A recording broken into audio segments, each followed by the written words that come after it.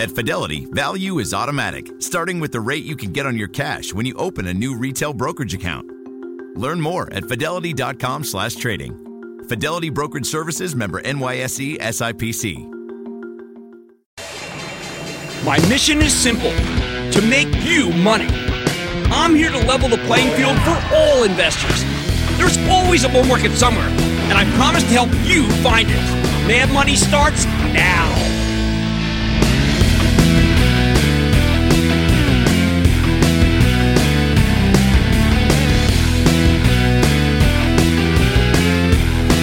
I'm Cramer. Booyah from the Bay Area. Welcome to a special San Francisco edition of Mad Money. Welcome to Cramerica. Other people want to make friends? I'm just trying to make you some money. My job is not just to entertain you, but to educate and teach you. So call me at 1-800-743-CNBC or tweet me at Jim Cramer.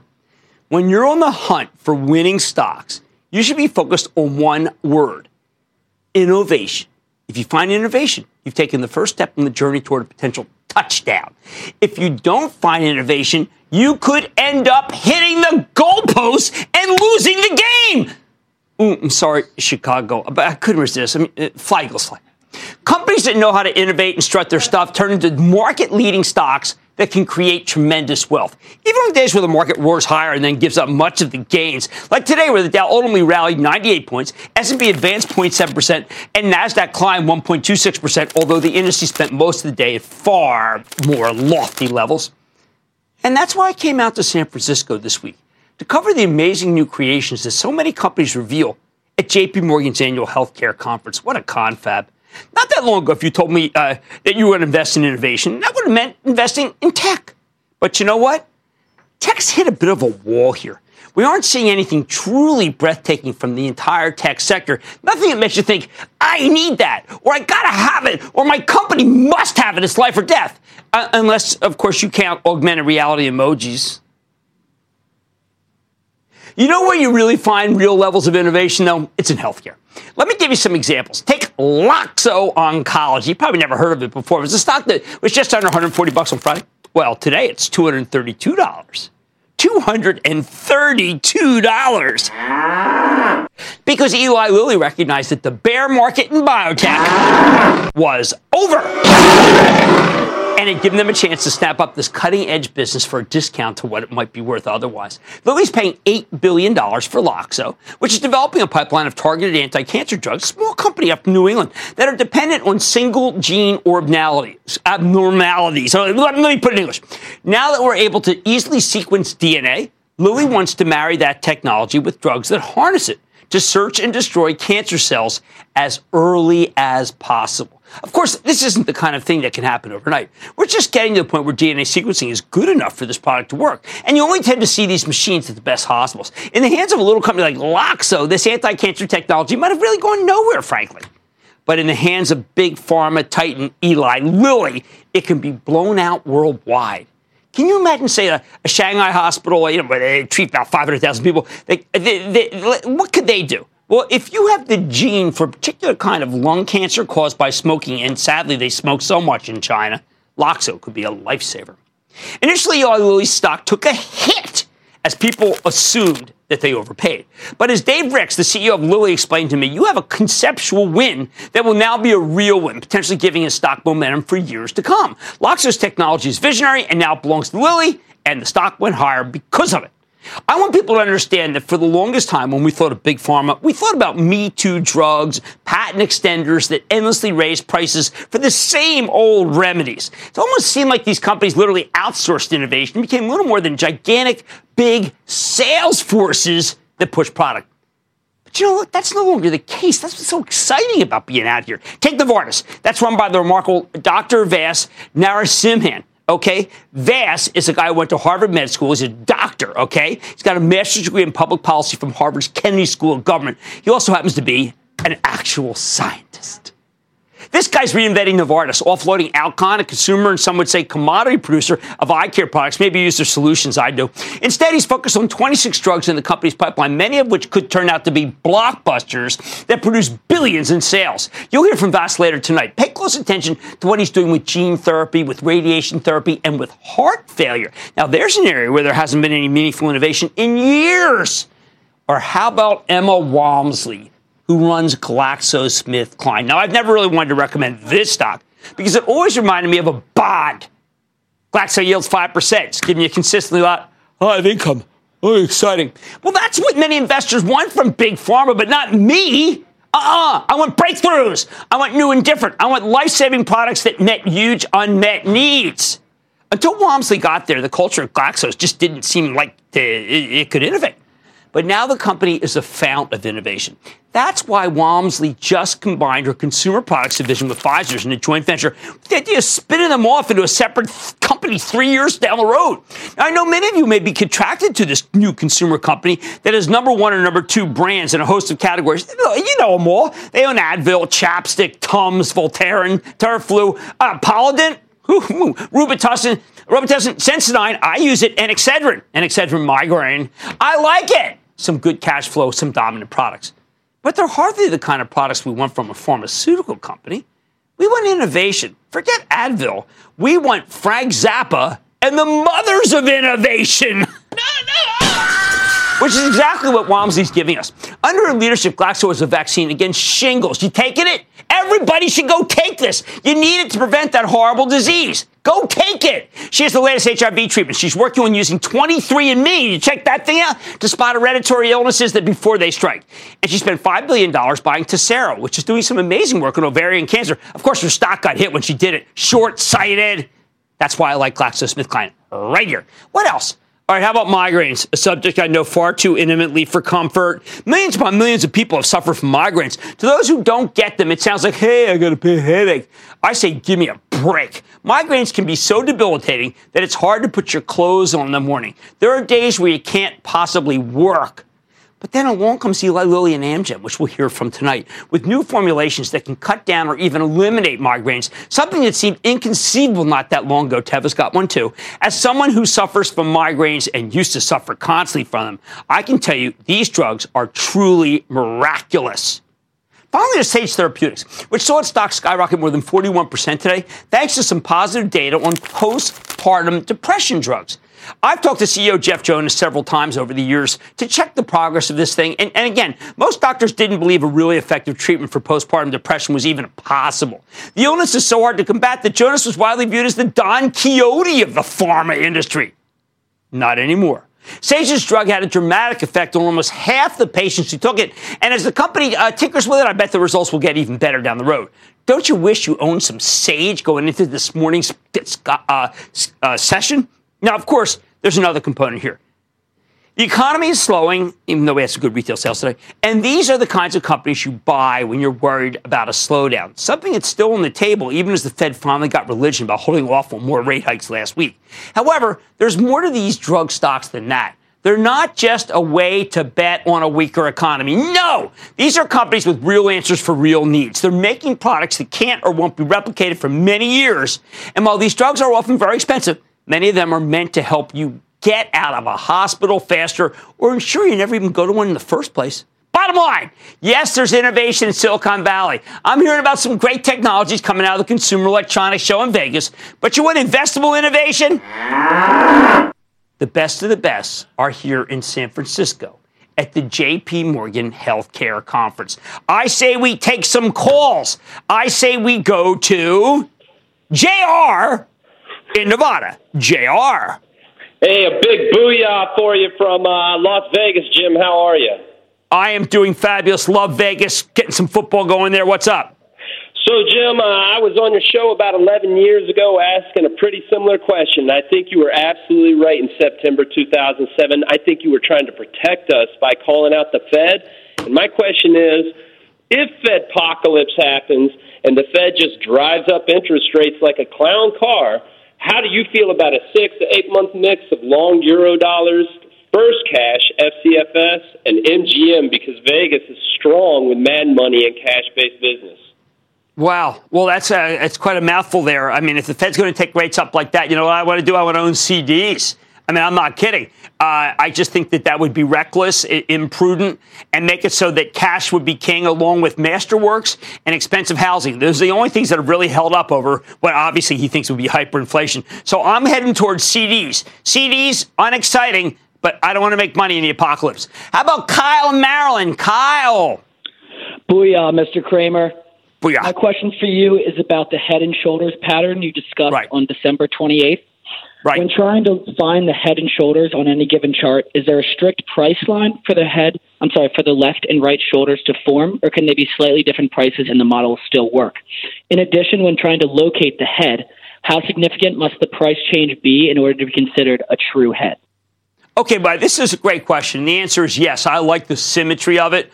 A lot of the really good technicians would agree with me that if you get the symmetry, then you know where things are going to break down. For a head, to me, you're talking about multiple days up, multiple days at the top, and then multiple days going down, although it tends to go down faster. It's a very reliable pattern, and I think it's one that you always have to be aware of. Thank you, Kyle.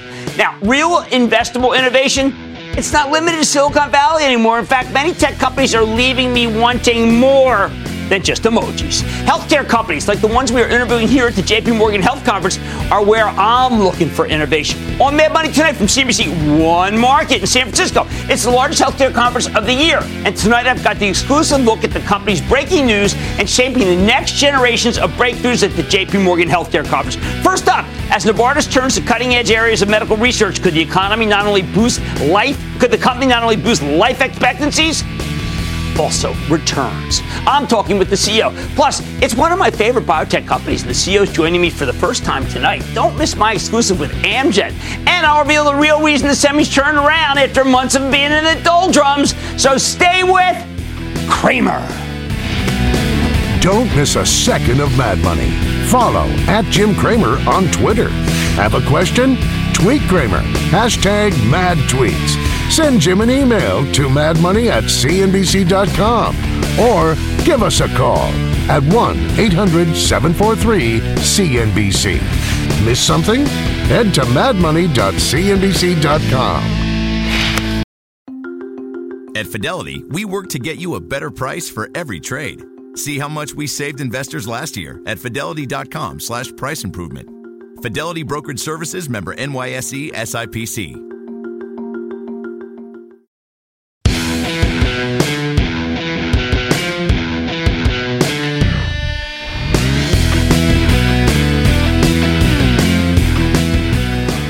We're out here in San Francisco for the JP Morgan Healthcare Conference, one of the few events where you get nearly all of the most important executives in industry in a single place. Oh, so much to learn out here. I love it. Take Novartis, the gigantic $200 billion Swiss drug company.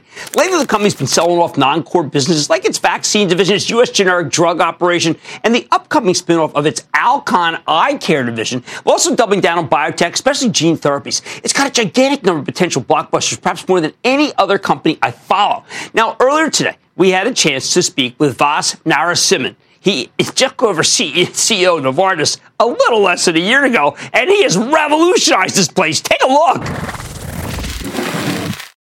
Fast, we're out here at JP Morgan, and I'm interviewing a lot of CEOs, trying to figure out what they have in the pipe. I may be wrong, but I think Novartis has the most drugs and most blockbusters in the pipe of any of the major pharmas. You know, we're quite excited about our pipeline. I mean, we have about 26 potential blockbusters in confirmatory development, 12 that could be coming in the next few years. So it really shows that consistent investment in R&D is really paid off at the company. And I'm quite optimistic, quite bullish about our pipeline now for the years to come. And what would be the total addressable market of these? And I'm trying to get a sense of, look, there's blockbusters, and then there's blockbusters. What do you have? You know, we hope a few of these will turn into real mega blockbusters, but as you know, it's always difficult. Launching in our industry requires a lot of discipline and requires, I think, a lot of consistency to get the launches right. But what we see is we have a set of medicines that are really transformative. I mean, when you think about something like AVXS-101 or Avexis medicine, I mean, this is something that cures children potentially of a terminal disease, and that's pretty extraordinary. Okay, cures is different from treating chronically. Your company doesn't seem to be afraid of solving something, even though we know that once you solved it, it doesn't produce years of growth. When I take a look at a company like ours, we want to win for 10 years at least, and then we want to win for decades to come. And we have to make bets on completely new areas. Historically, we were about small molecules and antibodies. Now we're getting into gene therapies and cell therapies that could cure patients of disease. And my belief is there are a lot of diseases we could tackle with these technologies and really provide cures. And what we're really finding out is that society wants that, and that ultimately they will value it. My conviction is that we'll figure out the payment systems, we'll figure out those challenges. But if you're a company that could consistently bring cures to patients, you're really well positioned to be successful. At the same time, there's a household brand that many of us use, Alcon. You're willing to get rid of Alcon. Yeah. My conviction is we need to focus the company and focus the capital. There's so much great science. There's so much possibilities in cell and gene therapies in our core pipeline. We simply can't use our capital across all of the different areas we're in. So what we're doing with Alcon is a tax-neutral spin to our shareholders. Say, shareholder, look, you get to own Alcon, which is a leading medical devices company, leading in its space, a great company with a great outlook. So you have the opportunity now to own that great leading company and own Novartis, which is a pretty compelling option, I think. All right, I'm going to push back on that. Yeah. Alcon, 7% surgical is really important. That is science. You're willing to lose the surgical part, too.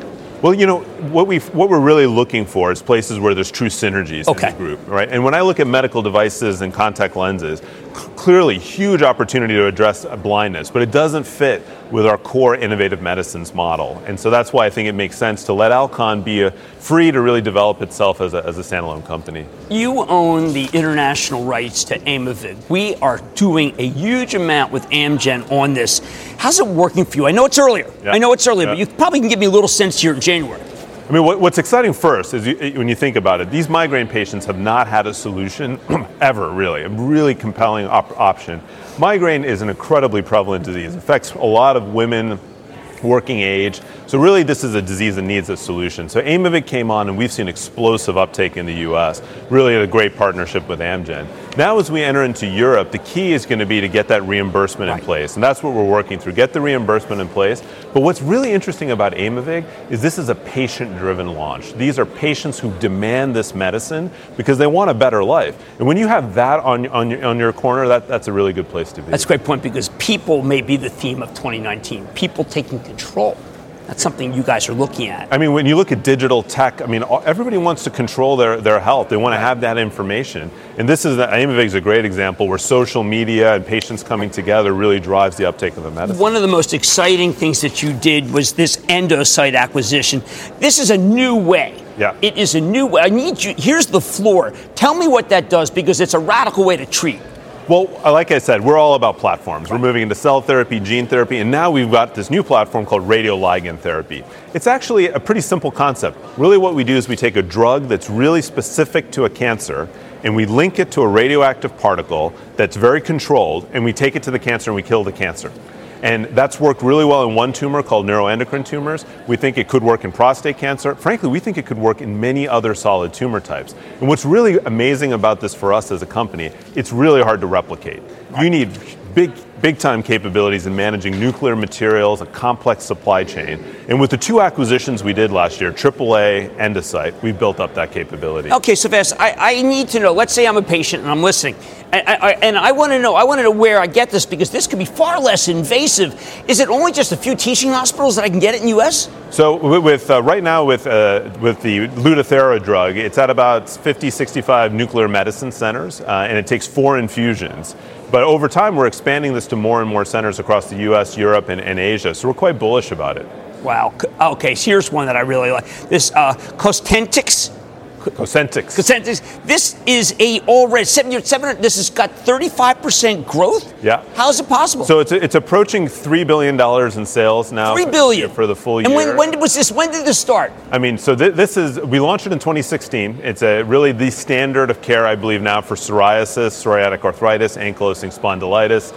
It's really an incredible medicine. It's remarkably safe and incredibly consistent in the efficacy it gives these patients. And what's exciting about the story on Cosentyx is we're not finished. We're testing it in more and more indications, and our goal is to build this into a true, as we talked about earlier, mega blockbuster for the company. Entresto, heart failure. No one's been working on heart failure. It's been years before we've had an innovation in heart failure.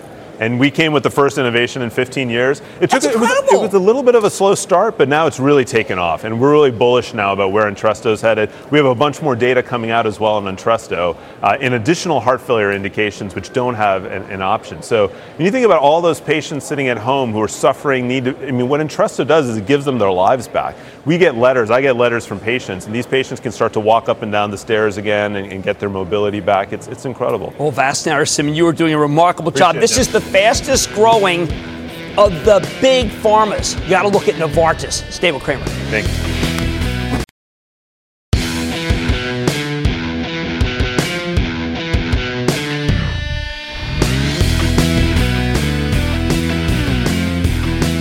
We saw so many different groups rally today. Retail zoomed, thanks to some good holiday sale figures and a challenge to Dollar Tree's management that reverberated through the off-price cohort. You know we like to stock Dollar Tree. There was some strength in the beaten-up oils. Now the crude's bouncing and nearing $50. And, of course, we had some major gains in healthcare, all tied to the J.P. Morgan Healthcare Conference, which were covering like white on rice. But the biggest move today was the incredible rally in the semiconductor stocks, a group that has spent months getting clobbered.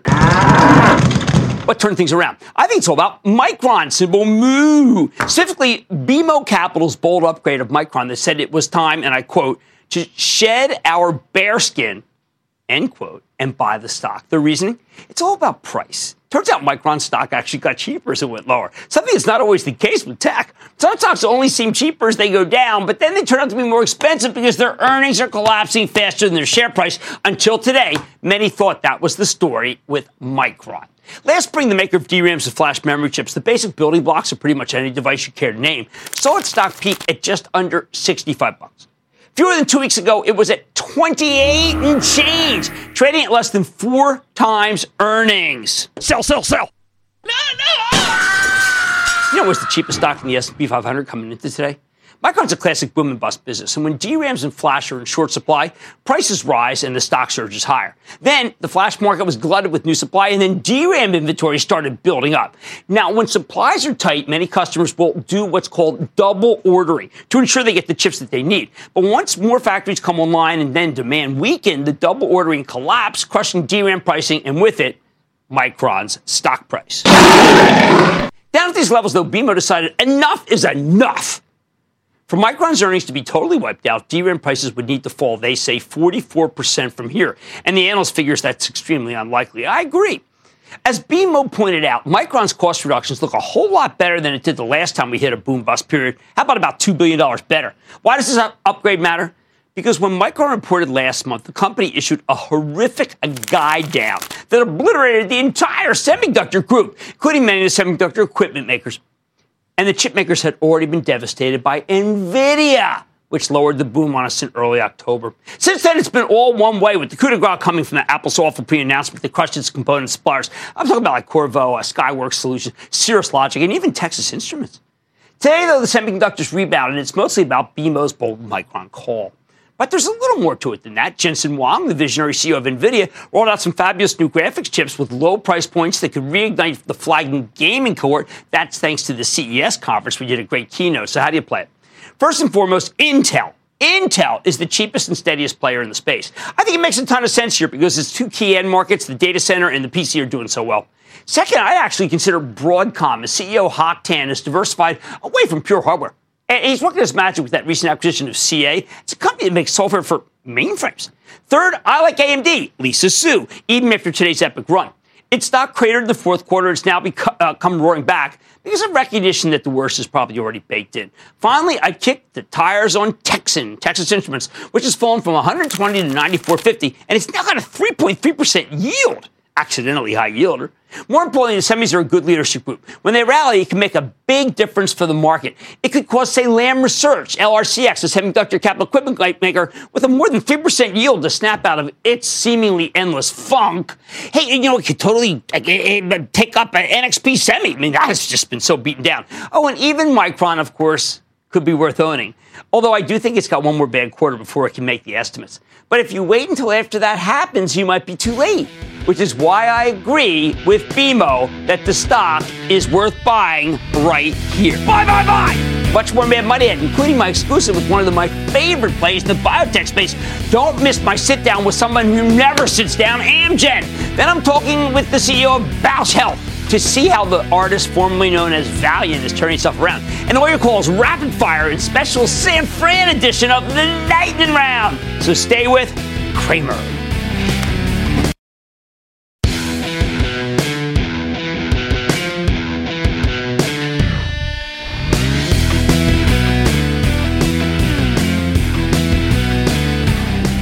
While we're talking about healthcare, let's not forget about my favorite biotech right now, Amgen. A stock I like so much that we own it for my charitable trust, which you can follow along by joining the ActionAlertsPlus.com club. Here's a company that throws off a ton of cash thanks to its huge portfolio of drugs, allowing it to pay a nearly 3% dividend, buy back stock hand over fist. On top of that, Amgen's got two new drugs. It's got Aimovig, that's a terrific migraine treatment that's worked wonders for me.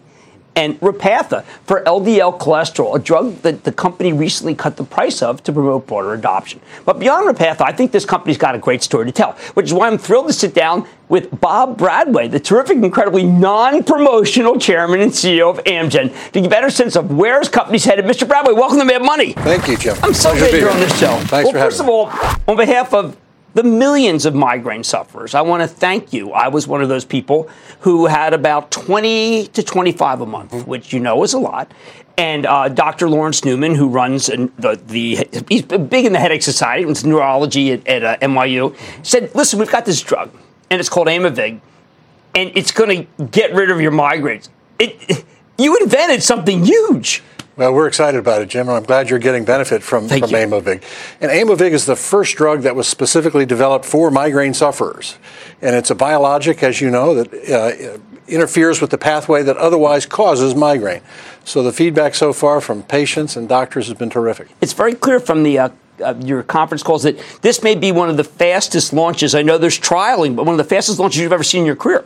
Well, that's right, Jim. We've had 150,000 patients already benefit from Aimovig. So I think what that reflects is the huge pent-up demand from migraine sufferers for a therapy developed specifically for them, and a therapy that can dramatically reduce the number of migraine days that sufferers experience. Now, there are competitors. Teva's got a competitor. Lilly has a competitor. Lilly is telling me, look, ours is the easiest. You can get it at CVS and Walgreens. You probably got yours through McKesson. I have to admit, I did through McKesson, and sometimes it was hard because there was such a rush for them to get them on the phone. What are you going to do to make it more of it generally available? Well, we're the first in class with this new biologic agent, Jim, and we're excited about doing everything we can to make sure that patients have access to it and have a good experience using the drug. Okay, so Repatha, today you cut the price. This is another drug that really good cardiologists say you should be on, even if your cholesterol is not that high. Talk to me about what you've had to do to get it so that more people take this, given the fact that this is maybe the largest drug, I think, in history, if you get it right. Well, maybe we can start, Jim, with the unmet medical need. Okay. Cardiovascular disease is still the biggest public health burden that we face as a society, not just here in the United States, but around the world. And so in the United States alone, we spend $600 billion a year on cardiovascular disease. And the main reason for that is LDL levels are too high. Right. So the bad cholesterol is LDL. This is a therapy, again, a biologic specifically designed to lower the bad cholesterol, LDL, which it does on average by 63%. But you're right, some time ago, and today we're making further change, but some time ago we lowered the price by 60% for the every 2 weekly dose, and today we're lowering it for the monthly as well. We found too many patients were prescribed this therapy, but were struggling to pay for it at the pharmacy counter, and so we've made the decision to lower by 60% the cost, and the reaction so far from physicians and from patients has been very, very encouraging. Well, would it make up for the fact that you cut the price? I mean, is it that kind of elasticity? Well, I think what we're finding is that patients that were walking away from the prescription, so patients whose doctors had already identified them as being at high risk for heart attack and stroke, are now being able to get access to the medicine. Okay, now you do have some other drugs that we know are, when I look at your Q3 18 product sales, you've got double-digit growth in new and recently launched products like Aimovig, I'm talking about. But then you have product sales growth of only 1% for the others, including some that are going down. Are you prepared with all your cash to be able to deal with the possibility that some people say, wait a second, those new drugs aren't happening fast enough and the old drugs are falling off faster? Well, we have four areas of big growth right now. We have cancer. Our cancer portfolio is growing. Cardiovascular portfolio is growing. Bone health and migraine. That's right. And then in addition, we're launching biosimilar medicines, which we expect to be an important source of growth for us as well. So we expect to be a company that continues to grow handsomely on the top line and earnings per share over the long term. We're excited about the innovation that we see arising at our business. Okay, recently, Elliot Levy, who's Senior Vice President of Global Development, said we have the flexibility to pursue small deals, large deals, partnerships, M&A, and we look at everything that's in the marketplace. Every time you see a deal that's done, you can assume that we have looked at it as well. Did you look at Celgene? Well, we look at transactions that we think we can add value to, or look at companies that we think we can add value to. So we look at, in particular, those that are active in the chosen therapeutic areas of Amgen's focus. And so we pay close attention to what's happening in cancer, cardiovascular, bone health, inflammation, and disease areas like that. Now, you have bought 733 million shares 5 years ago, now down to 649 million. The stock has had a run. Is it still valuable to buy even right here? Well, I guess I'd say two things, Jim. We've committed to returning capital to our shareholders through the form of a dividend that we've steadily increased. Right. In fact, we've increased it by more than 400% since we initiated the dividend in 2011. And we've also been an active repurchaser of shares. And the commitment we've made to our shareholders is that capital allocation is a forethought, not an afterthought, and that we expect it will continue to be through buybacks and dividend growth. Okay, there is a lawsuit going on. You said on the last conference call that there's a possibility that we get a judge's decision maybe in the first quarter for one of your most important drugs. And I'm wondering whether I should tell people to wait until the court decision comes down, or is it just something that you'll be buying back stock if it comes down? Yeah, intellectual property is a feature of our industry, right, Jim, and at any given point in time, the leaders in our industry like Amgen have important intellectual property lawsuits, and we have some underway now, and I think that's what you're referring to. Right, yeah. But someone who owns the stock should not be fretting every minute about these things. Well, I think intellectual property defense is a fact of life, unfortunately, in the innovative biopharmaceutical industry. So I want to go back to Aimovig and my favorite Dr. Newman, because he asked me to ask this. He says that it's very difficult to get the word out, that only about 10% of the people who could have these drugs know about them. And then there's a lot of other people who don't understand, who don't have migraines, who think that when you have a migraine, you're just a gold bricker. You're a guy with a headache. You're a guy who doesn't want to, doesn't work that day. This is a very different kind of illness. And unless you have one, I don't know if people know about it. It's a very debilitating disease, and I think part of what we've been able to do with Aimovig is help explain the biologic basis of migraine and help people understand that this is a disease and that sufferers don't have to suffer in silence. And so we're doing our level best to try to educate patients, physicians, and payers, and employers as well, about the challenge of migraine, the fact that it is a serious neurologic disease, it's a very debilitating disease, and it's one that we may be able to help address with Aimovig. And there's a lot of lost work days. There's a lot of lack of productivity for people who want to be productive with, even though they have migraines. And migraine tends to afflict predominantly women, and again, in child rearing and peak working years. So this is a particularly relevant disorder and disease for people in the prime of their working and family lives. Well, thank you for what you do. Okay, that's Bob Bradway. He's the chairman and CEO of Amgen. Yes, my favorite biotech. Mad Money's back at the break. Thank you.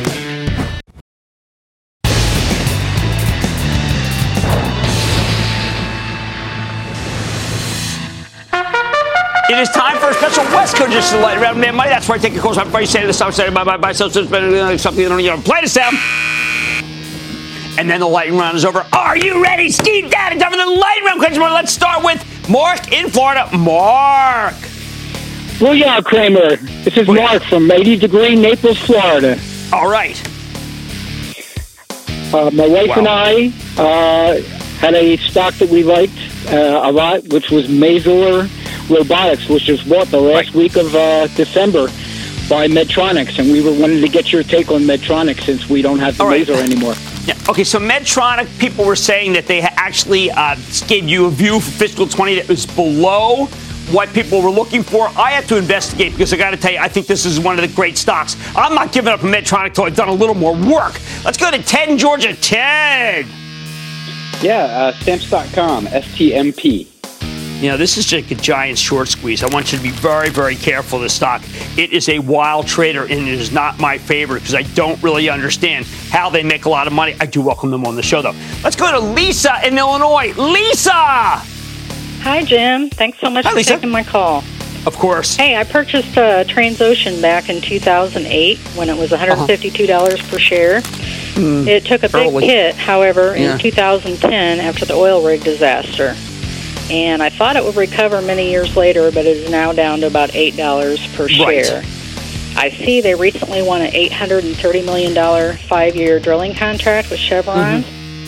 And was wanting to know basically if I should keep holding on to the stock or sell it now. And Lisa, at this point, I want you to hold on. I think this group is dramatically oversold, but I will tell you about 20 to 25% higher, you're going to have to exit because it's just not that kind of market. But they need $100 oil to really kill it. Let's go to Al in Nebraska. Al! Al, I'm here. Okay, Al, hit me. Hit me again. Okay, Jim Cramer, this is Al. I'm calling from the western Nebraska Panhandle. I'm calling about God, didn't know how to panhandle. Okay. It's got a price earning ratio and pays over 5%, but it's lost over half its value since the merger. Does this stock has what I call no mojo. Now, this stock is a goalpost hitter and then a bounce off and then a zero. It's not going to go to zero, but I think that Kraft Heinz is a stock that if it goes back to 50, I want you to sell. Can I be more clear? No. Let's go to Lewis in Ohio. Lewis. Yeah. Lewis, you're up. It's Cramer. Jim. Booyah. Booyah. Yes, my stock is HMSY. And it provides services for the government and Medicare service that. Well, if that's what you like, you want to be in that cohort, then I suggest you go back to Centene, CNC, which is off horribly from 148 all the way down to 115, and that, ladies and gentlemen, the conclusion of the Lightning Round. The Lightning Round is sponsored by TD Ameritrade.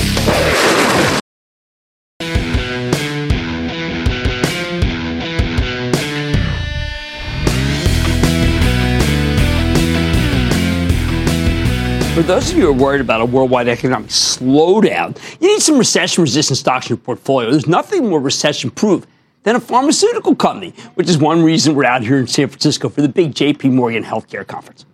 But you don't just want any big pharma stock. You want one with a catalyst, something that makes the business more appealing than your run-of-the-mill drug maker.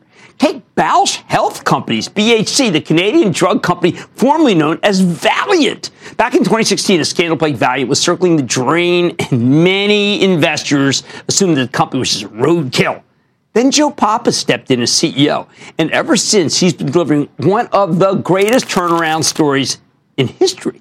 He sold off tons of non-core assets, doubled down on the most promising divisions like Bausch & Lomb Eye Care, hence the name change, and got aggressive about paying down the company's humongo debt pile. So what's next for Bausch Health? Earlier today, we got a chance to check in with Joe Papa, Bausch Health's takeover artist, chairman, and CEO. Take a look at this one.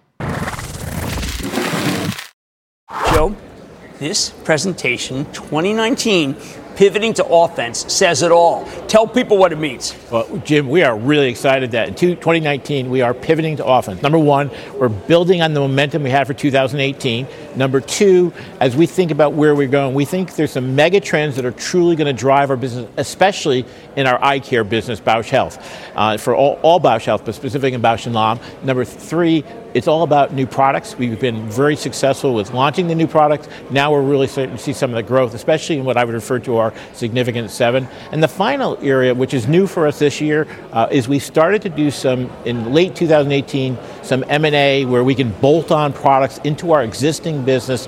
That we think is going to help us in 2019 and beyond. Some of these analysts are saying, well, listen, that's back to the old Valiant. They're buying something.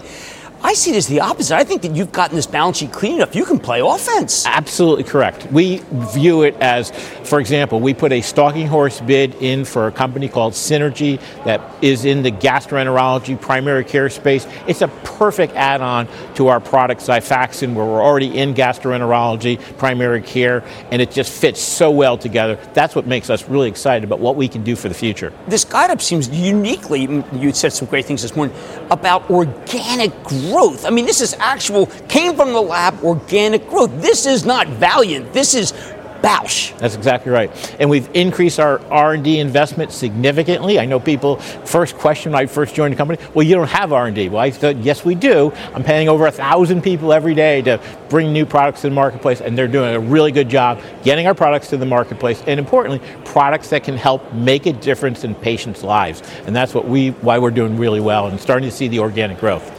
Salix is, I think, a unique property, and you've taken it to the next level with some big organic growth. Yeah, absolutely. It's 16% organic growth.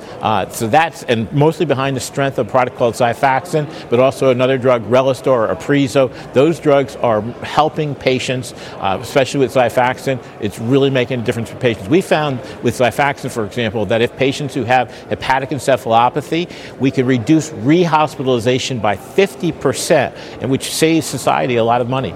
Now, one of the things that you've never dodged, your CFO recently gave a presentation, and he said, we freely admit we are over-levered. When will you not have to say that? Well, we're working on that, and Paul Herendeen, the CFO, has done a fabulous job of working through the short-term maturities we have and giving us freedom to operate. But our view is that today we're still levered about 7 times, but what we're doing is reinvesting in the business to grow our EBITDA. As we grow EBITDA, obviously that's the best way to get out of this over-leveraged situation. But we think in the near term, as we have a plan, we'll continue to increase EBITDA. As we increase EBITDA, that's the best way to get through this over-leveraged situation. Others feel that the best way to do it is when the stock spiked to 26, you should have done a big equity offering. I don't think that's your style, right? We view our company as, we have to always consider that, but we view the best way to do this is grow the EBITDA, grow the revenue, and as we do that, we have a plan to work our way through this. We always have to think about all the alternatives, to be clear, as any good business does, but we think the best way is to grow the company, grow revenue, grow EBITDA. Joe, a couple nights a week I don't like to sleep. It's just a waste of time. You know what I mean? Yeah. Do some work. I got one thing that makes it happen that no one can know why I stayed up all night. It's called Lumify. How big is this one little bottle? So we launched that product in May. It has done outstanding. From May to now, it's already picked up over 25% market share in the redness reliever category, so that's fabulous. But more importantly, it is the #1 recommended product by physicians for relieving redness of the eye from both the optometrist, the ophthalmologist, because it's a better mechanism of action than a lot of the older products. So it's doing really well. Works within 1 minute, lasts 8 hours. Doesn't sting. Doesn't sting. Okay, so we're getting a spin-off. Novartis spinning off Alcon. I think Alcon's going to be more focused. Something you need to worry about? Well, I actually think when people look at Alcon, they're going to say, good business, going to probably trade at a very high EBITDA multiple, which I actually think is going to be good for the Bausch stock because people will reevaluate the sum of the parts of Bausch and Lomb.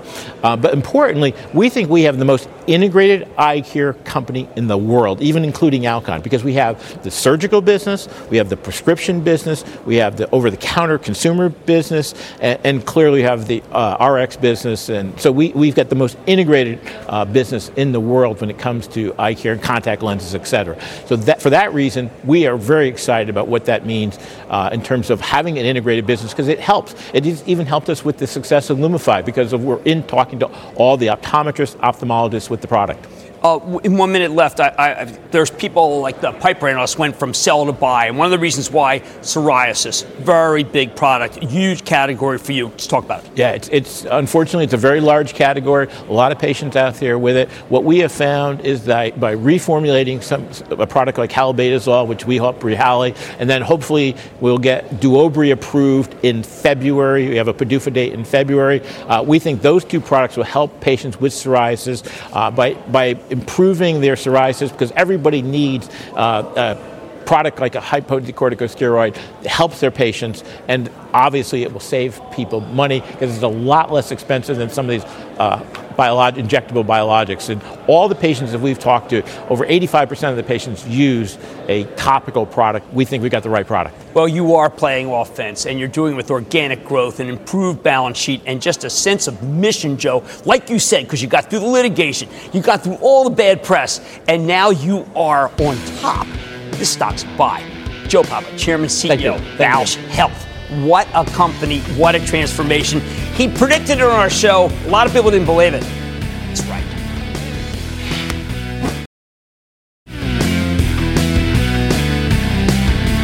You know, I've been a stalwart supporter of Amazon. It's owned by my charitable trust. You can follow along at ActionAlertsPlus.com club.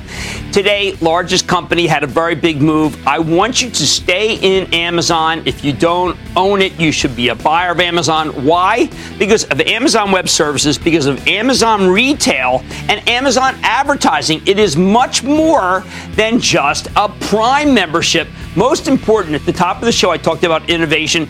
I think Amazon is innovating at the same pace as many of the great drug companies. So AMZN, stay long it. I like to say there's always a bull market somewhere. I promise I'll find it just for you right here at Mad Money. I'm Jim Cramer, and I will see you tomorrow. At Fidelity, online U.S. stock and ETF trades are commission-free. $0 commission for online retail Fidelity account, U.S. equity, and ETF trades. Sell order assessment fee and some account types and securities excluded. See Fidelity.com/commissions. Fidelity Brokerage Services, member NYSE, SIPC.